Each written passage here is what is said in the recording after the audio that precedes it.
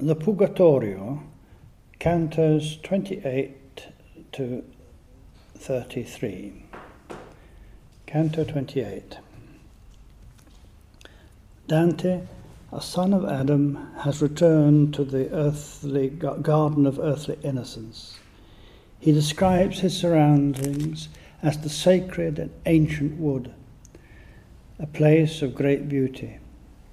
It reminds him of the pine wood near to Ravenna, in which he loved to stroll. And no doubt we as readers are invited to invoke in our own minds our own earthly paradise, perhaps a carpet of bluebells and daffodils and oak wood, amidst the streams, rivers, lakes and hills of our own land. It is the place where all is orient and immortal, for it has stood from everlasting to everlasting. See Traherne Centuries, 3rd Centuries, number 3.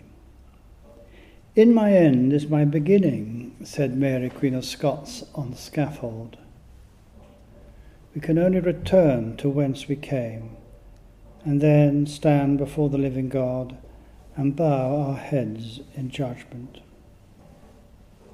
The dark wood of the first canto of the Inferno, at the very beginning of our journey, where the true way was lost and the path overgrown with briars, was no more than the parody of the ancient forest we all should know. One grows figuratively in the northern hemisphere, where the intellect is frozen and unwarmed by the spirit. The other is to be found in the southern hemisphere, in the light of the sun. We may think of similar use of this symbolism and imagery in certain paintings of Caspar David Friedrich, the German romantic painter. For example, the Arctic shipwreck in the Kunsthalle in Hamburg. The dark wood is the condition of the fallen intellect, bound by the passions and out of relationship with the creation. It is a state of mind and soul where life as sacrament is lost. All is seen and observed through the ego's hardness, which objectifies all things and which claims them as its own. The sacred and ancient wood is the same wood seen aright. All is sacrament, all is beauty, all is relationship, loving care, and the knowledge that leads to union with the beloved. It is a matter of seeing the world aright, acknowledging that the world is a mirror of infinite beauty, a temple of majesty, a region of light and peace, the paradise of God. It is more to man, since he is fallen, than it was before. It is the place of angels and the gate of heaven. When Jacob walked out of his dream and said, God is here, and I wist it not. How dreadful is this place! This is none other than the house of God, the gate of heaven. That's Traherne's Centuries yet again, the first, Meditation 31. At last we are at the beginning of our real journey. We have become as a child before the Lord. Such natural innocence is not an end in itself, but rather our true starting place. We have been called to become partakers of God and to share in the Shekinah, known to the Lord's chosen people, who he called out of Egypt's bondage, the transfiguring light of his presence. And such is a journey without end, as infinite as the Lord God himself is infinite. Dorothy Sayers is surely right when she wrote that it is dangerous to interpret Dante's understanding of Eden as the perfect empire, that is, the Holy Roman Empire, at peace with itself. Here is no vain utopian vision. Dante was too much of a realist for that, though he would no doubt turn to us, and with William Law insist that the purpose of right education is to lead us back to exactly where he now finds himself. Furthermore, he would add that it should be the ideal to which our active life in the world should always aspire. Dante's ideal of the empire can only exist in the mind as a reflection of the heavenly city.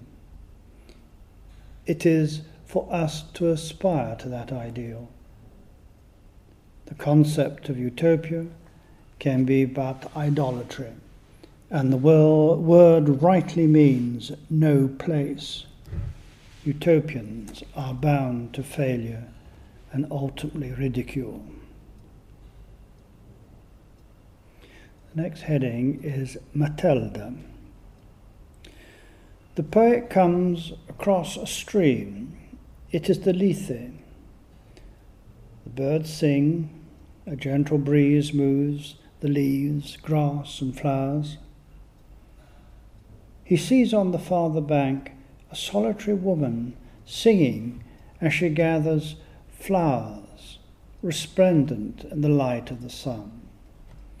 Gathering flowers, of course, is a Platonic image of higher consciousness, for the geometry of flowers, according to the Platonic tradition, reflect the heavenly truths which lie behind the geometric forms. And furthermore, when Dante says resplendent in the light of the sun, S-U-N, the sun is an emblem of love, a symbol of love. She is the keeper of the earthly paradise. Dante requests her to come closer so that he may distinguish the words of her song. Her presence recalls the myth of Proserpine. We might add that she is also like Flora, carrying her flowers. She appears as the fullness of the spring's fertility. She is far more, for true wisdom alone is eternal spring. Her song has been Psalm 92, and the whole psalm should be read and meditated upon at this point, for the words confirm and amplify Dante's text. Particularly important are the first 5 verses. "'Tis a good thing to give thanks unto the Lord, to sing praises unto his name, O Most Highest, to tell of thy loving kindness early in the morning, and of thy truth in the night season, upon an instrument of 10 strings, and upon the lute, upon a loud instrument, and upon the harp. For thou, Lord, hast made me glad through thy works, and I will rejoice in giving praise for the operations of thy hands. O Lord, how glorious are thy works! Thy thoughts are very deep." No wonder the lady, whose name we shall learn is Matilda, says that the psalm gives the mind light, dispelling clouds from the intellect. This beautiful woman is an aspect of the mystery of Beatrice. She is not the Lady Philosophy with her ladder of ascent, as imagined by Boethius, and which had so much influence over Dante when he was writing the Convivio. Matilda's arms are full of flowers, and she sings a song of divine wisdom. She is the wisdom to be known in nature and the whole of the creation. She is the wisdom that perfects the intellect through the acknowledgement of the world as sacrament.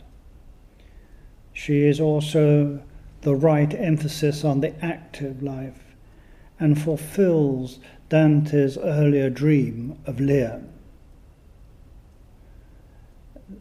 That's Canto 28, verse 8. It is necessary for us, Canto 27, verse 8. She is also the right emphasis on the active life and fulfills the dream of Leah. It is necessary for us to move and breathe in the Lord God's garden, the glory of the world that is all about us. Matilda is the true image, the visual embodiment of joy in this world. This is why Dante says that the Lady Matilda is in love. 28 lines 43 to 5. She is the embodiment of courtesy and care for others. Matilda is also humanity in its pristine condition before the fall, a state of rectitude, loving God and his wisdom above all else, and referring our love of people and all things to God himself. Thomas Aquinas described this state of consciousness as original justice, for love naturally flows to and from the soul. To know the Lord in the mirror of his creation is an act of contemplation and action. The text of Genesis uses the image of a gardener caring and loving the natural world, ensuring that it is fertile. A true gardener loves his work, and his work is an act of intellect as well as an act of the will. Matilda's consciousness is that of the myth of the Golden Age, and yet more. Her last words in the canto are 28, 142 to 4. Qui fu innocente l'umano radice, qui primavera sempre e ogni frutto, nettare è questo di che ciascun dice. Here the root of mankind was innocent. Here is always spring and every fruit. This is the nectar of which each speaks. Matilda is what we should have been if sin had not entered our hearts. No wonder Dante falls desperately in love with her and would, quotation marks, possess her. But a stream of approximately 3 steps, indicating that he lacks still the fullness of faith, hope, and love, separates him from the eternal spring of such wisdom. He must first meet Beatrice, after which Matilda will assume another role. And yet Dante still has not known Eden proper. He has to encounter and meet his beloved Beatrice. Dante would appear here to concur with St. Augustine's thought that we do not in this life regain the fullness of Eden as Adam of old knew it. Here we experience the nostalgia of a place once known, and sometimes know it in moments of grace. Augustine wrote, "In what manner, therefore, are we said to be renewed, if we do not regain what the first man lost, in whom we all die?" Clearly, we do regain what he lost in one sense, but we do not regain what he lost in another sense. Perhaps Dante's thought is hidden in those wonderful words of Cardinal Newman, which we all know and love. O loving wisdom of our God, when all was sin and shame, a second Adam to the fight and to the rescue came. O wisest love, that flesh and blood which did in Adam fail should strive afresh against their foe, and to the rescue came. and that a higher gift than grace should flesh and blood refine, God's presence and his very self and essence all divine. The next heading is Lethe and Eunoe. The Lady Matilda explains the nature of the stream separating her from the poet. This stream is not fed by rain, but supernaturally from the single but twin fountains of Lethe and Eunoe. Lethe we met originally as we climbed out of hell. We had to follow it with Dante and Virgil so as to be led to the mountain with its cornices. Those who drink of its waters forget. It is the river of oblivion. In classical myth, the souls coming into this world drink of the waters of Lethe and thereby forget their divine origin. And perhaps this is what Dante is saying about the souls in hell. They have forgotten the image in which they were made. However, by following the stream's flow and retracing it to the Isle of Purgatory, Dante is gradually regaining a right memory of matters eternal. Now, in the garden of earthly innocence, he will have to bathe in the waters of Lethe in order to forget all the confusion, horrors, errings, failings, and sins of his past life. He will then bathe and drink the waters of Eunoe in order to remember all the good that he has ever known, but with all the evil and wrong forgotten. But before this may happen, he must be totally convinced of his sin and unworthiness. Beatrice will be his judge. The following cantos are part of the process of Dante's sorrow for sin, begun in earnest as he climbed the 3 steps of St. Peter's Gate in Purgatory. This is emphasized for the reader by Matilda, changing her song to Psalm 32. Blessed is he whose unrighteousness is forgiven and whose sin is forgiven. The whole of this magnificent psalm should be read in order to capture the mood which the poet wishes his reader to appreciate. Dante is being called to acknowledge his sin in its fullness. See the beginning of Canto 29. The next heading is Canto 29 to Cantos 31. Whilst in the ancient wood, Dante is shown 2 pageants or masks.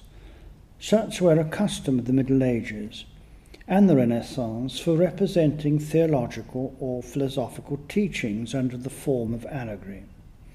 Great care went into the making, and artists and craftsmen of great repute would be involved with their making. A chariot or carriage with a centerpiece for figures, the whole suitably decorated with banners and symbols, was constructed, and then accompanied through the streets by people dressed as allegorical figures. People, the populace in other words, would then speculate as to the procession's meaning. It was a form of visual education, a feature of life far more appealing and certainly more meaningful than the advertising which today disfigures our towns and cities. In both of Dante's masks, the image of the chariot plays a fundamental role. The chariot in the Judaic Christian tradition is a symbol of vision.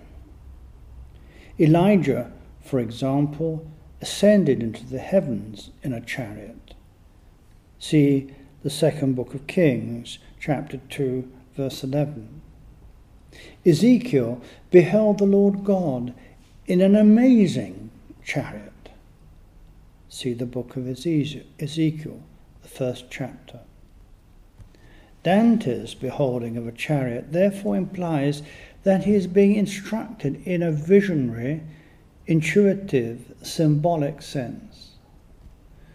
The symbolism of the two masks is profound, and they have been the subject of much discussion over the years as to their precise meaning. Academics have tended to overlook the fact that symbols work on many levels, and that iconography at its best depends on what our own level of consciousness may be or may not be. Indeed, these two episodes have much allegory that may be puzzled out and speculated upon, but the nature of the underlying symbolism is deeper in meaning than mere allegory. Such imagery is evocative and beyond a level of approach that merely sees the images as representing this or that interpretation in the narrow sense. Therefore, what we read in these last great cantos of Purgatory is truly polysemnious, like many, many, many seeds, in Dante's sense of the word. The scenes are full of seeds for the imagination, just as the poet intended his great work to be as a whole. And the reader should never overlook the fact that Dante is witnessing an educational mask prepared for his enlightenment. Statius and other souls would have seen or see altogether a different display relating to their own life and their own level of consciousness and their own need for intellectual clarification. There are two main academic approaches to the significance of the masks, one traditional and religious, and the other political. But knowing Dante's twist of mind, the two need not be opposed, providing one's interpretation sets out first from the spiritual and the metaphysical, and then radiates down, as it were, to the political. Our world and human society, according to the Judeo-Christian tradition, is to be understood through revelation. Also, the chosen people of God were understood to be recipients, as well as a vessel for the living tradition to be handed on from generation to generation. In this sense, society and its political worlds are responsible as custodians of the mystery of Emmanuel, that is, God with us. A nation may only too easily permit the life to die within its people. And to speak of the death of God, of course, is an impossibility, a nonsense. God may not die, except through the deep mystery of the life-giving cross. For God is. His name is I Am. However, his presence may desert us and leave us to our own devices through our own negligence. Therefore, in Dante's understanding, the political world should be as a custodian of the true, the good, and the beautiful, and when it fails so to do, then a death within an individual, a family, a society, a nation occurs. The vision that once gave vitality is lost, and the people from a spiritual point of view perish. Dante, like a prophet of old, understands his work as exposing the spiritual and the secular failure of both church and state, whilst at the same time holding on to the belief in the essence of the church as a spiritual bride whose duty is to expose corruption. Perhaps, though we have no evidence, that Dante came to see the exoteric church as Peter's, that is in quotation marks, and the inner spiritual mystical church as John's, that is again in quotation marks. In other words, he may have intuitively longed for the return of the early church's spirituality, that is, the right understanding of the nature of the Holy Spirit. And to reduce the masks to mere political implications is therefore wrong. Our interpretation will be essentially religious and secondly, briefly, political. The first mask. If we exclude for a moment Beatrice, who will appear in the chariot pulled by the griffin, and consider all the allegorical figures processing in front and by the sides and at the rear of the chariot, then surely the mask's essential meaning unfolds itself to us. Dante is seeing a literal enactment through mask of the moving through time and space of the mystery of Holy Scripture. Hidden, of course, within Holy Scripture is the mystery of Emmanuel, God with us, his holy people, the church, and this hidden kernel is represented by the griffin and the chariot.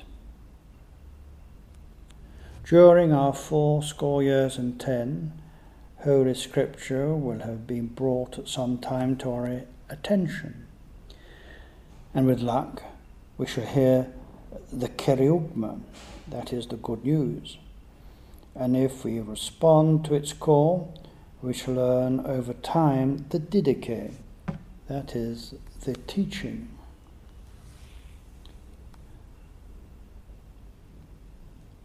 Strictly within the context of the two masks, the first represents history up to the Incarnation, and the second portrays the story of the church until Dante's own time.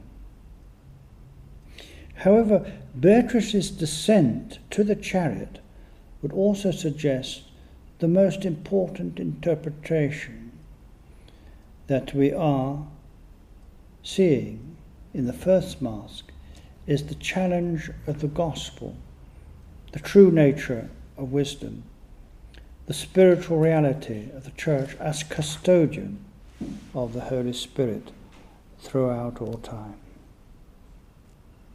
Amidst the books of the Holy Bible, represented by the procession of the allegorical figures, are concealed the mystery of the triumphal chariot, the enigmatic significance of the griffin.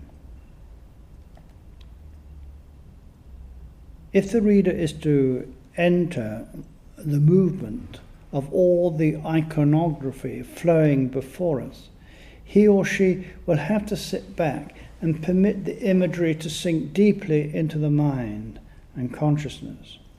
And this is why Dante invokes the Muses, especially Urania, the righteous muse of astronomy, of the heavens. Our Father who art in heaven. And Dante is here thinking of the cosmology of the heavens according to the Ptolemaic system, which would be the structure of the Paradiso, the third great Cantica.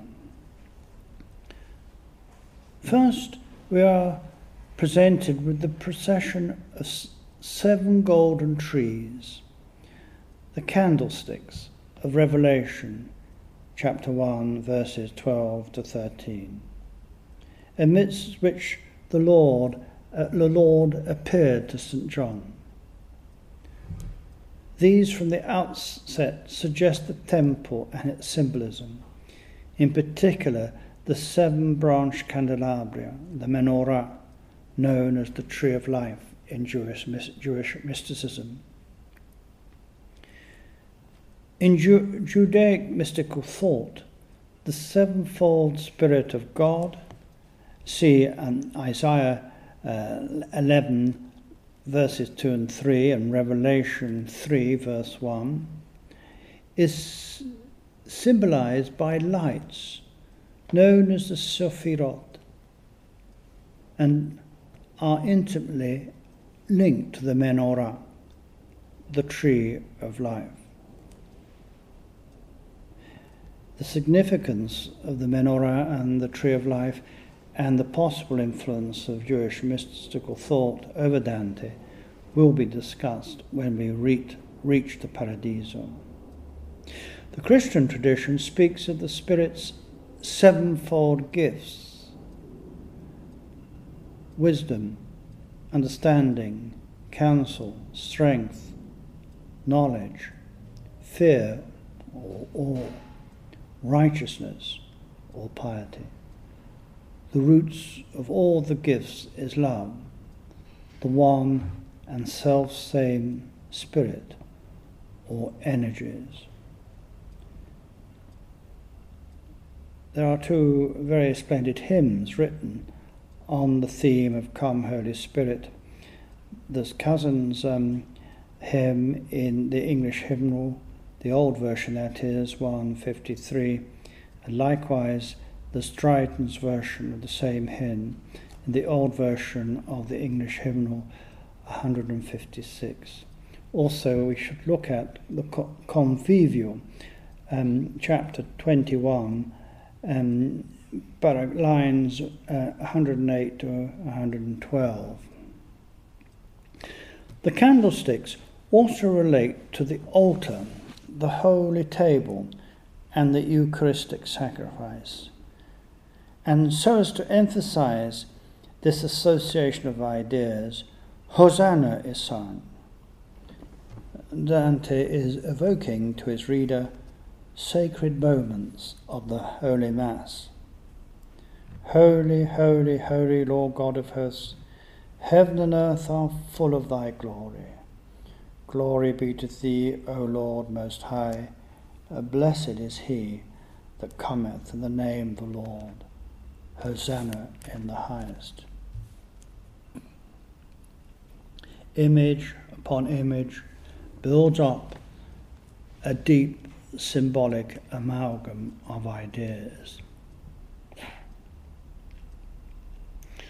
The flames of the lighted candlesticks, that is the sevenfold gifts of the Holy Spirit, are like flowing paint on the tip of paintbrushes, leaving streamers of light behind them to form a protective canopy over the whole procession. This indicates that the Church is the vessel of and is protected by the Holy Spirit. Dante's imagery now develops naturally to the rainbow and its 7 colours, suggesting all the symbolism associated with these colours. We're also encouraged to remember the ark, that is the remnant, the spiritual church, uncontaminated by the waters, which are understood traditionally as materialism flooding the world. The chariot or ark is haloed, as it were, by the rainbow, the symbol of God's covenant after the flood. The coloured streamers of light colour are 10 paces apart, suggesting the other great covenant, that of Sinai, the giving of the 10 Commandments. The gifts of the Spirit, that is the light streaming from the menorah, fulfill the law, for their root, as said before, is love. See Romans 13, lines 8 to 10, verses 8 to 10. 24 elders clad in white, resplendent with the light of the Transfiguration, accompany the chariot and its mysterious beast. These venerable elders, crowned with lilies. Lily, of course, is a rich symbol of associations, of ideas from the purity of faith, the lilies of the field, and Israel itself, represent the books of the Tanakh or Old Testament. They sing of the Mother of God who will incarnate the Messiah. Blessed art thou among the daughters of Adam, blessed forever be thy beauties. Again, the reader may make references to the Eucharist. Dante would appear to be stressing that the whole flow of Holy Scripture is caught up into the mystery of sacrifice, the one oblation of himself once offered, a full, perfect, and sufficient sacrifice, oblation, satisfaction for the sins of the whole world. Next, Dante beholds the 4 living creatures of Ezekiel's visions. See Ezekiel 1 and 10, verses 4 to 14, and also the book of Revelation 4, verses 6 to 8. They represent the divine energies filling the whole of time and space. Also the 4 Gospels that likewise, through their message of fulfillment, through the incarnation, passion and resurrection, fill the whole of time and space. They guard the 4 corners of the chariot. These energies are present, of course, at the Holy Liturgy. This is why we approach the Eucharistic mystery in fear and trembling, and pray that we who receive the body and blood are not seared, consumed like the moth, which becomes but dust in the heat of a candle's flame. Note, the chariot has 2 wheels. That is the mystery of God's chosen people, his ancient people, the Jews, and the church of the new covenant. It is pulled onwards through time and space by the mystery of the incarnate Messiah, here symbolized by the griffin. Why has Dante chosen this curious, fearsome medieval monster, part eagle, part lion, to represent the Lord Jesus Christ, our Saviour? I think it is because, on one level, he is being faithful to the imagery of a traditional mask of his time. That is, no individual person would have been allotted the role of Christ for fear of blasphemy. Furthermore, this also helps to explain why Beatrice will appear in the chariot instead of Christ himself or the Blessed Sacrament, for such would have been totally contrary to the spirit of a mask and considered extremely bad taste. Far more important, through his imagery, Dante wishes to convey to his reader at a deep level how the mystery of the Incarnation has been with us since the beginning, as set out in those inspired words which preface St. John's Gospel. He walked with our ancestors in the garden. He called Abraham the patriarchs, delivered his people out of bondage, established with them the way, the Torah, and led them to the promised land, sent them teachers and prophets, and so forth. Also, all people and all nations have been given the ideals of the cardinal virtues. Thus the Torah, with its laws, was a schoolmaster to the Hebrews, while the cardinal virtues were, and still are, for all, a preparation for the higher 3 theological virtues of the Christian life. A griffin is part eagle, that is, as it were, divine, and part lion, that is, as it were, human. The creature represents the hypostatic union of the two natures in Christ. Its colour, we are told, is mingled with whites and reds, colours that Dante associates with the Old and the New Covenants respectively. They are the colours of righteousness and of love. The Incarnation was prefigured in God's presence with his people in the mystery of the Shekinah. He has become flesh and blood and has established an unshakable bond between himself and his church. That is the mystery of the mystical body. But even more esoterically for the beholder, they are the colours of the Holy Sacrament, the bread and the wine, the food by which we become partakers of God. Dante is not satisfied with only emphasizing the Incarnation with his imagery.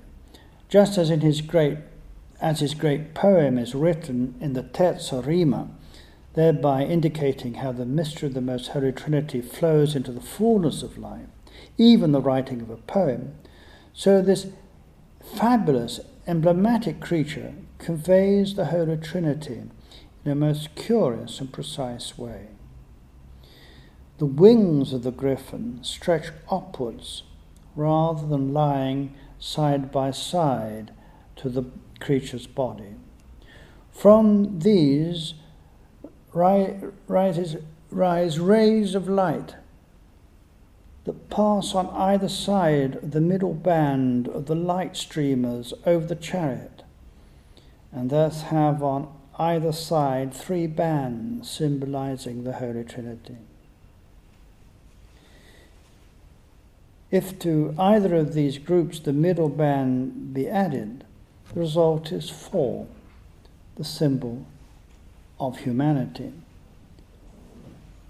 The numbers so divided equal 3 plus 1 plus 3, which again suggests the two natures of Christ. The figurative harmony here expressed between 1, 3, 4 and 7 in terms of number symbolism is mind-blowing, as indeed it is meant to be. If the reader is by now totally confused and longs for an illustration, he should turn to Botticelli's drawings to the relevant cantos. The imagery is ultimately beyond depiction.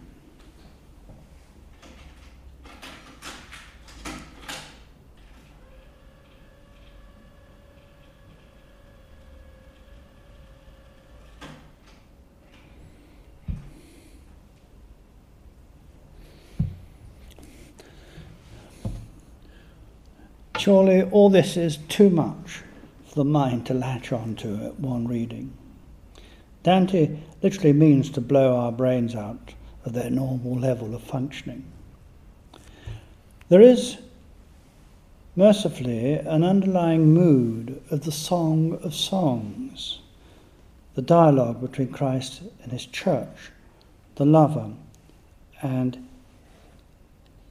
his beloved. Draw me, we will run after thee. The King has brought me into his chambers.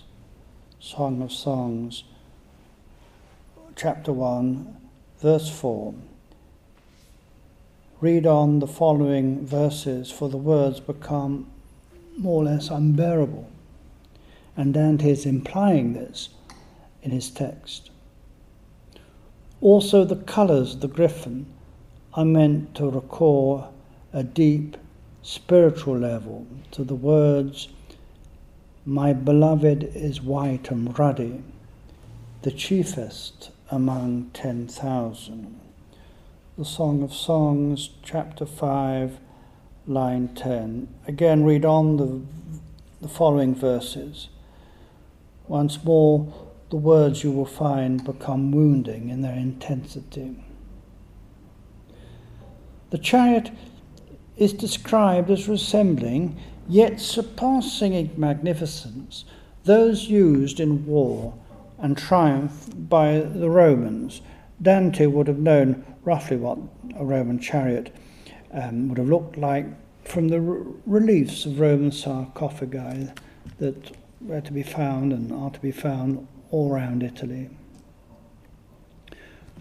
Surely Dante is here calling to mind the unseen warfare of the soul, long before he is thinking of any political symbolism. The chariot is far more splendid than any mythological chariot of the sun, S-U-N. This chariot, the church, so vital to the good estate of society, needs at all times to be tenderly cared for by the pastors of the church. Too easily false souls would use it as Phaeton used the sun chariot of old and crashed it.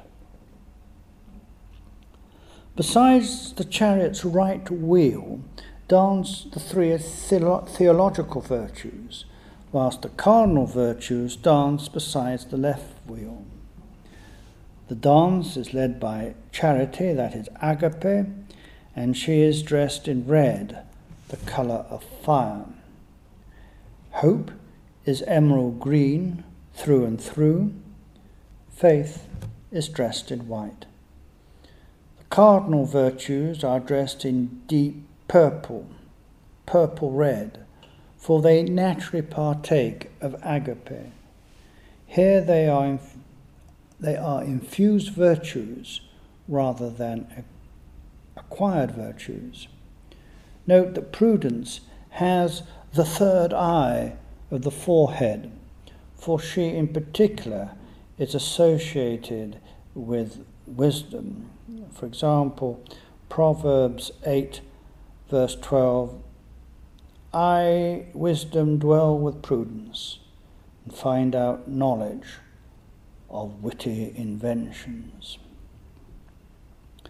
Following the chariot are figures representing the remaining books of the New Testament. Last of all, an ancient man representing the book of Revelation. Consistent with Dante's imagery, the figures do not wear crowns of lilies, but of red roses. Following the chariot, can we just start? Can I just cut there and start again because I made a mess? Can you be able to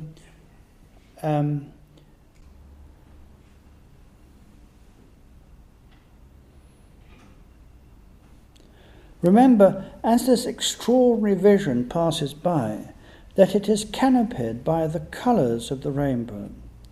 It is also admittedly inspired, as we have already said, by the visions of Ezekiel and St. John. And Dante would not have it otherwise, for he wishes that what he has to communicate to be in the great tradition revealed to the Church by the Holy Spirit. And briefly, the political interpretation of the Masque draws on Dante's Convivio and Monarchia. The griffin is considered as an emblem of the Roman Empire and the Holy Roman Empire. Its two natures represent the world emperor, that is the eagle, and the people, that is the lion, leading human society, that is the chariot.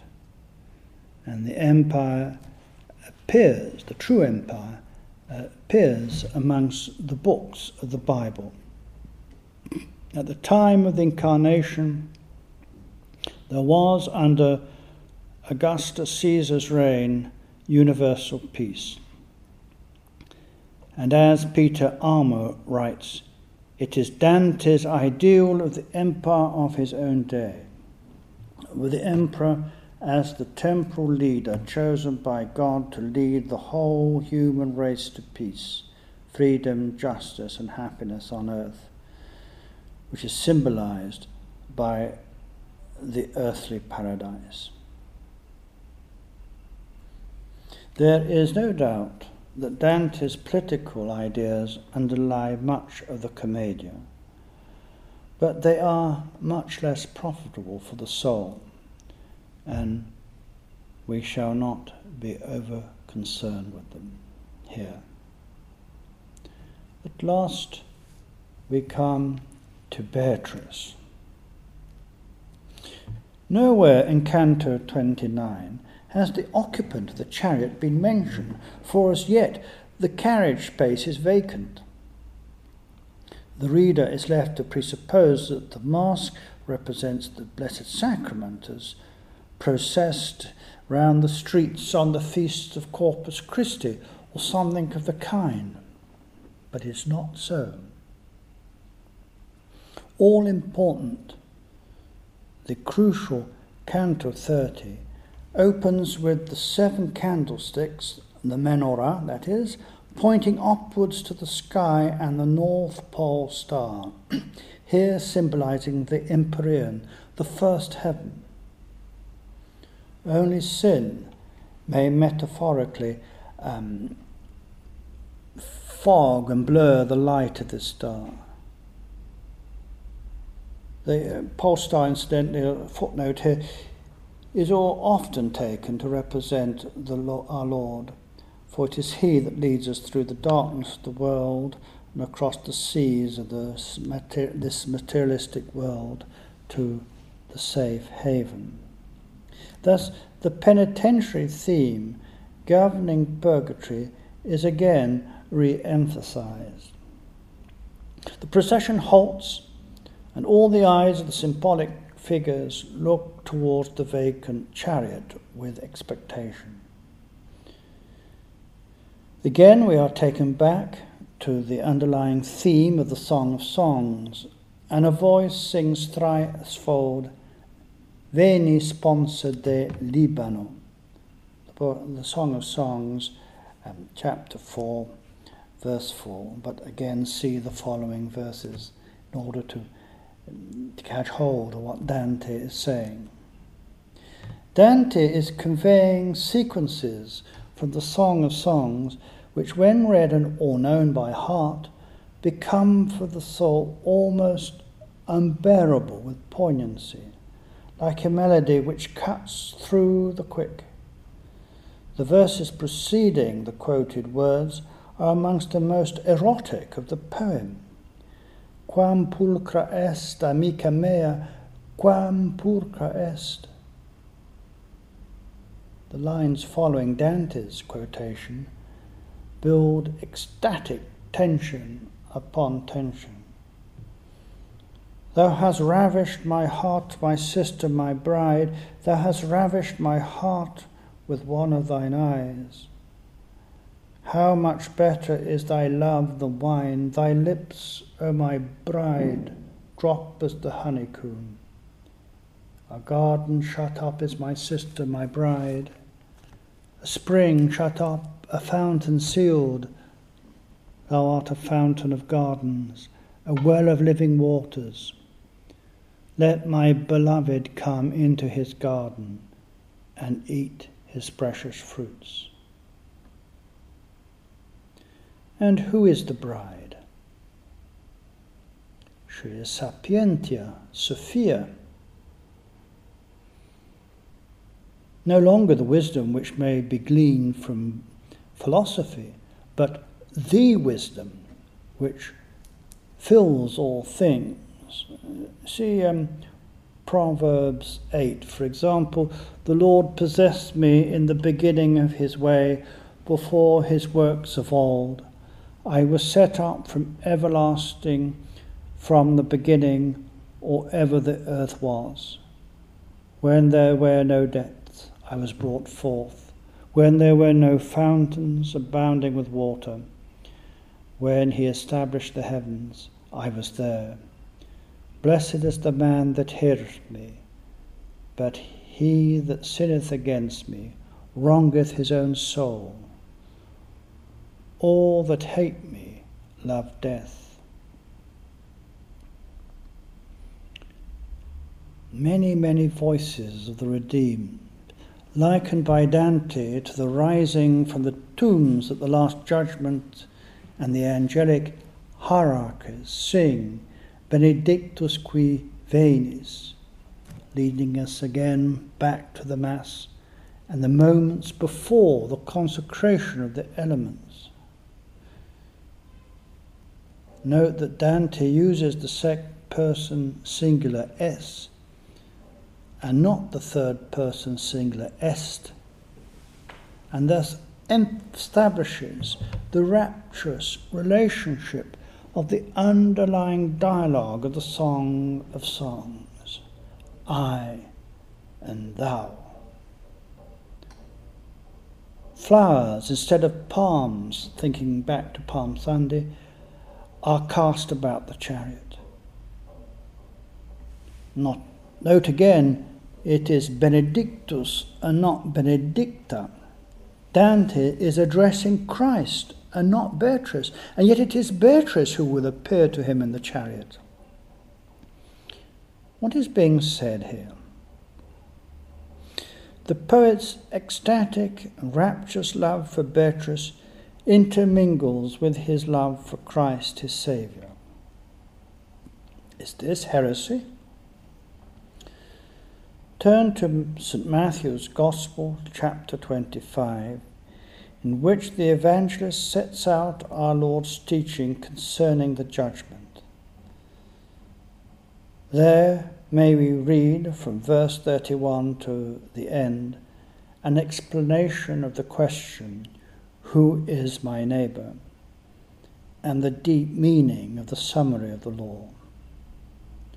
Our neighbour, even as he or she be hungry, thirsty, a stranger, naked, sick or imprisoned, abandoned or unwanted, is our Lord hidden, veiled, awaking recognition.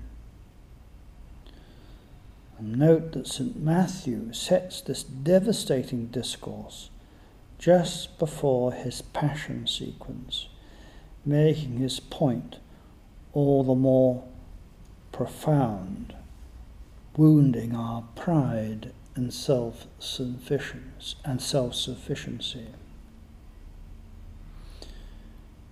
And perhaps here we should pause a while and for a moment consider an important difference of emphasis between the classical and the Christian worlds.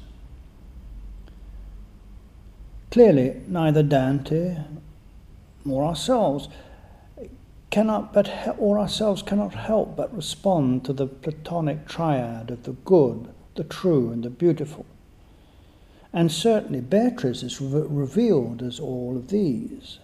Good, she has helped enlighten Dante by reviving the good of his intellect. True, she has revealed herself as an epiphany of all good things. Beautiful, she was beautiful in her earthly life, but is now beautiful beyond compare. But Beatrice, who reveals Christ to a lover, reveals also the Christian triad when our Lord said in John 14:6, I am the way, the truth, and the life. Beatrice, as a Christian epiphany, sets Dante on the way to Christ. She helps gradually open the deep difference of emphasis between philosophy, and theology and prayer in the orthodox sense of the inability of separating theology from spirituality. Beatrice is also leading Dante ever more into the fullness of life, the life of the mystical body. Beatrice, who now reveals herself as the mystery of Christ in our neighbour, seems to say, if you had truly known me when I was a young girl, you would have known the fullness of Christ. From knowing me, you should have known him, seen him. And no person comes to the Father except through this mystery, that is Christ's epiphany in our neighbour, and above all, in our beloved. Consider John's Gospel, chapter 14, verse 7.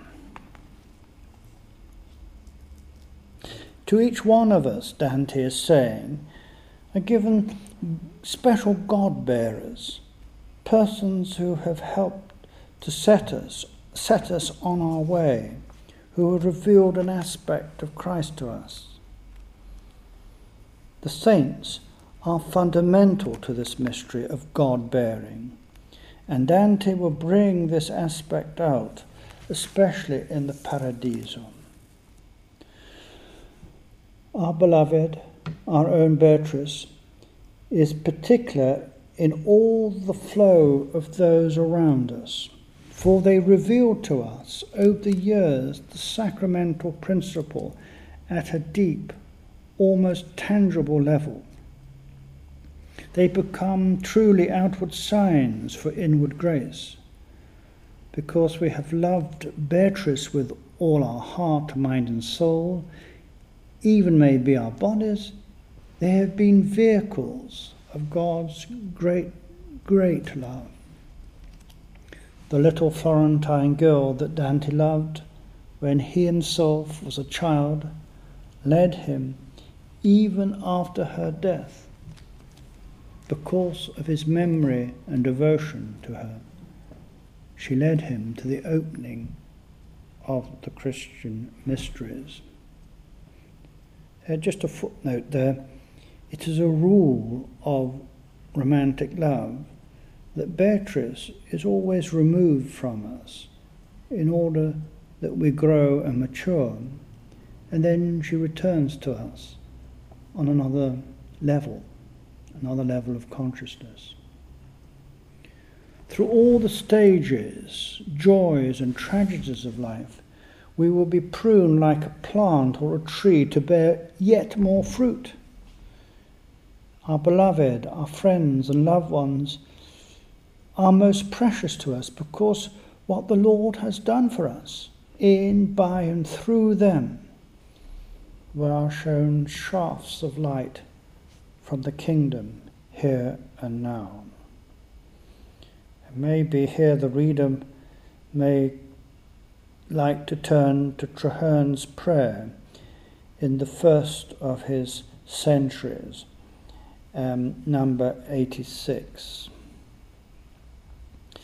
This is what Dante is saying at the crucial moment of his Commedia. We can now return to Beatrice and interpret her on the four levels of meaning. The literal. She is Beatrice, the girl he loved. In life we have been given bodies, we are not puffs of smoke. Our bodies need feeding, washing, caring for. They grow old, decay, they are mortal. Beatrice was a tangible person, not a dream, an ideal, a fantasy. She was as real as the bread and wine which becomes for us the body and blood of our Lord, changing and transforming us. The moral level. Beatrice is, as previously discussed, the God-bearing person who has invoked in our mind the image of beauty, truth and goodness. The beloved is an epiphany of God, according to our level of consciousness and understanding, one who has, as it were, incarnated, quotation marks, for us, the reality of the Lord in the spiritual worlds, and who has set us on our way. Through Beatrice, we begin to see the world aright, resplendent in God's glory. She is our very personal sacramental experience. On the historical level, to love Beatrice truly will lead us to understanding the nature of the Church better, for she will expand our horizons of consciousness. She is, in a veiled sense, the sacrament. For the Eucharist is a perpetual presentation to God in Christ of Christ's true body, which is the Church, militant and triumphant. We may not receive communion without loving our neighbour more. To love and to receive is a growing in the mystical body, in and through which all are potential God-bearers. Dante makes this abundantly clear in the Paradiso, where all who come to him are God-bearers. This is the significance of the saints and all righteous persons. Again, you could turn to Traherne's Centuries, the first Meditations 52 and 53, where he speaks of the nobility of divine friendship. Is it not a marvellous thing that when the faithful receive communion, that all radiate just a small aspect of the mystical body in which they have partaken? And lastly, the mystical level. Beatrice is the way of our soul's union with God. She affirms all that is good, and all those things that may become channels of grace. In the context of the Marian mysteries, Beatrice, our neighbour in Christ, is an aspect of that union which is the Church. As a safeguard here against the fear of profaning a great mystery of faith, it is good to remember the words of the Orthodox liturgy just before the faithful come forwards to receive Holy Communion. The deacon sings, "Let us give heed," and the priest warns, "The holy things unto the holy." But who is holy enough to receive such a mystery? No one. What are we to do? Go away? The choir gives the answer. One is holy, one is Lord, Jesus Christ, the glory of God the Father. Amen. The faithful then receive the mystery. They have become God-bearers, even Mary-like, receptive, Christ's body and blood within them.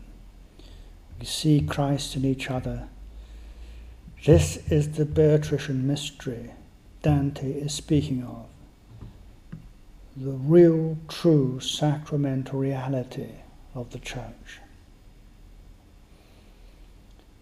And finally, when such thoughts are carried over into our understanding of the sacrament of marriage, then the profane, worldly attitude to our sexuality is revealed for what it is, a travesty, a lie, a vanity, an illusion.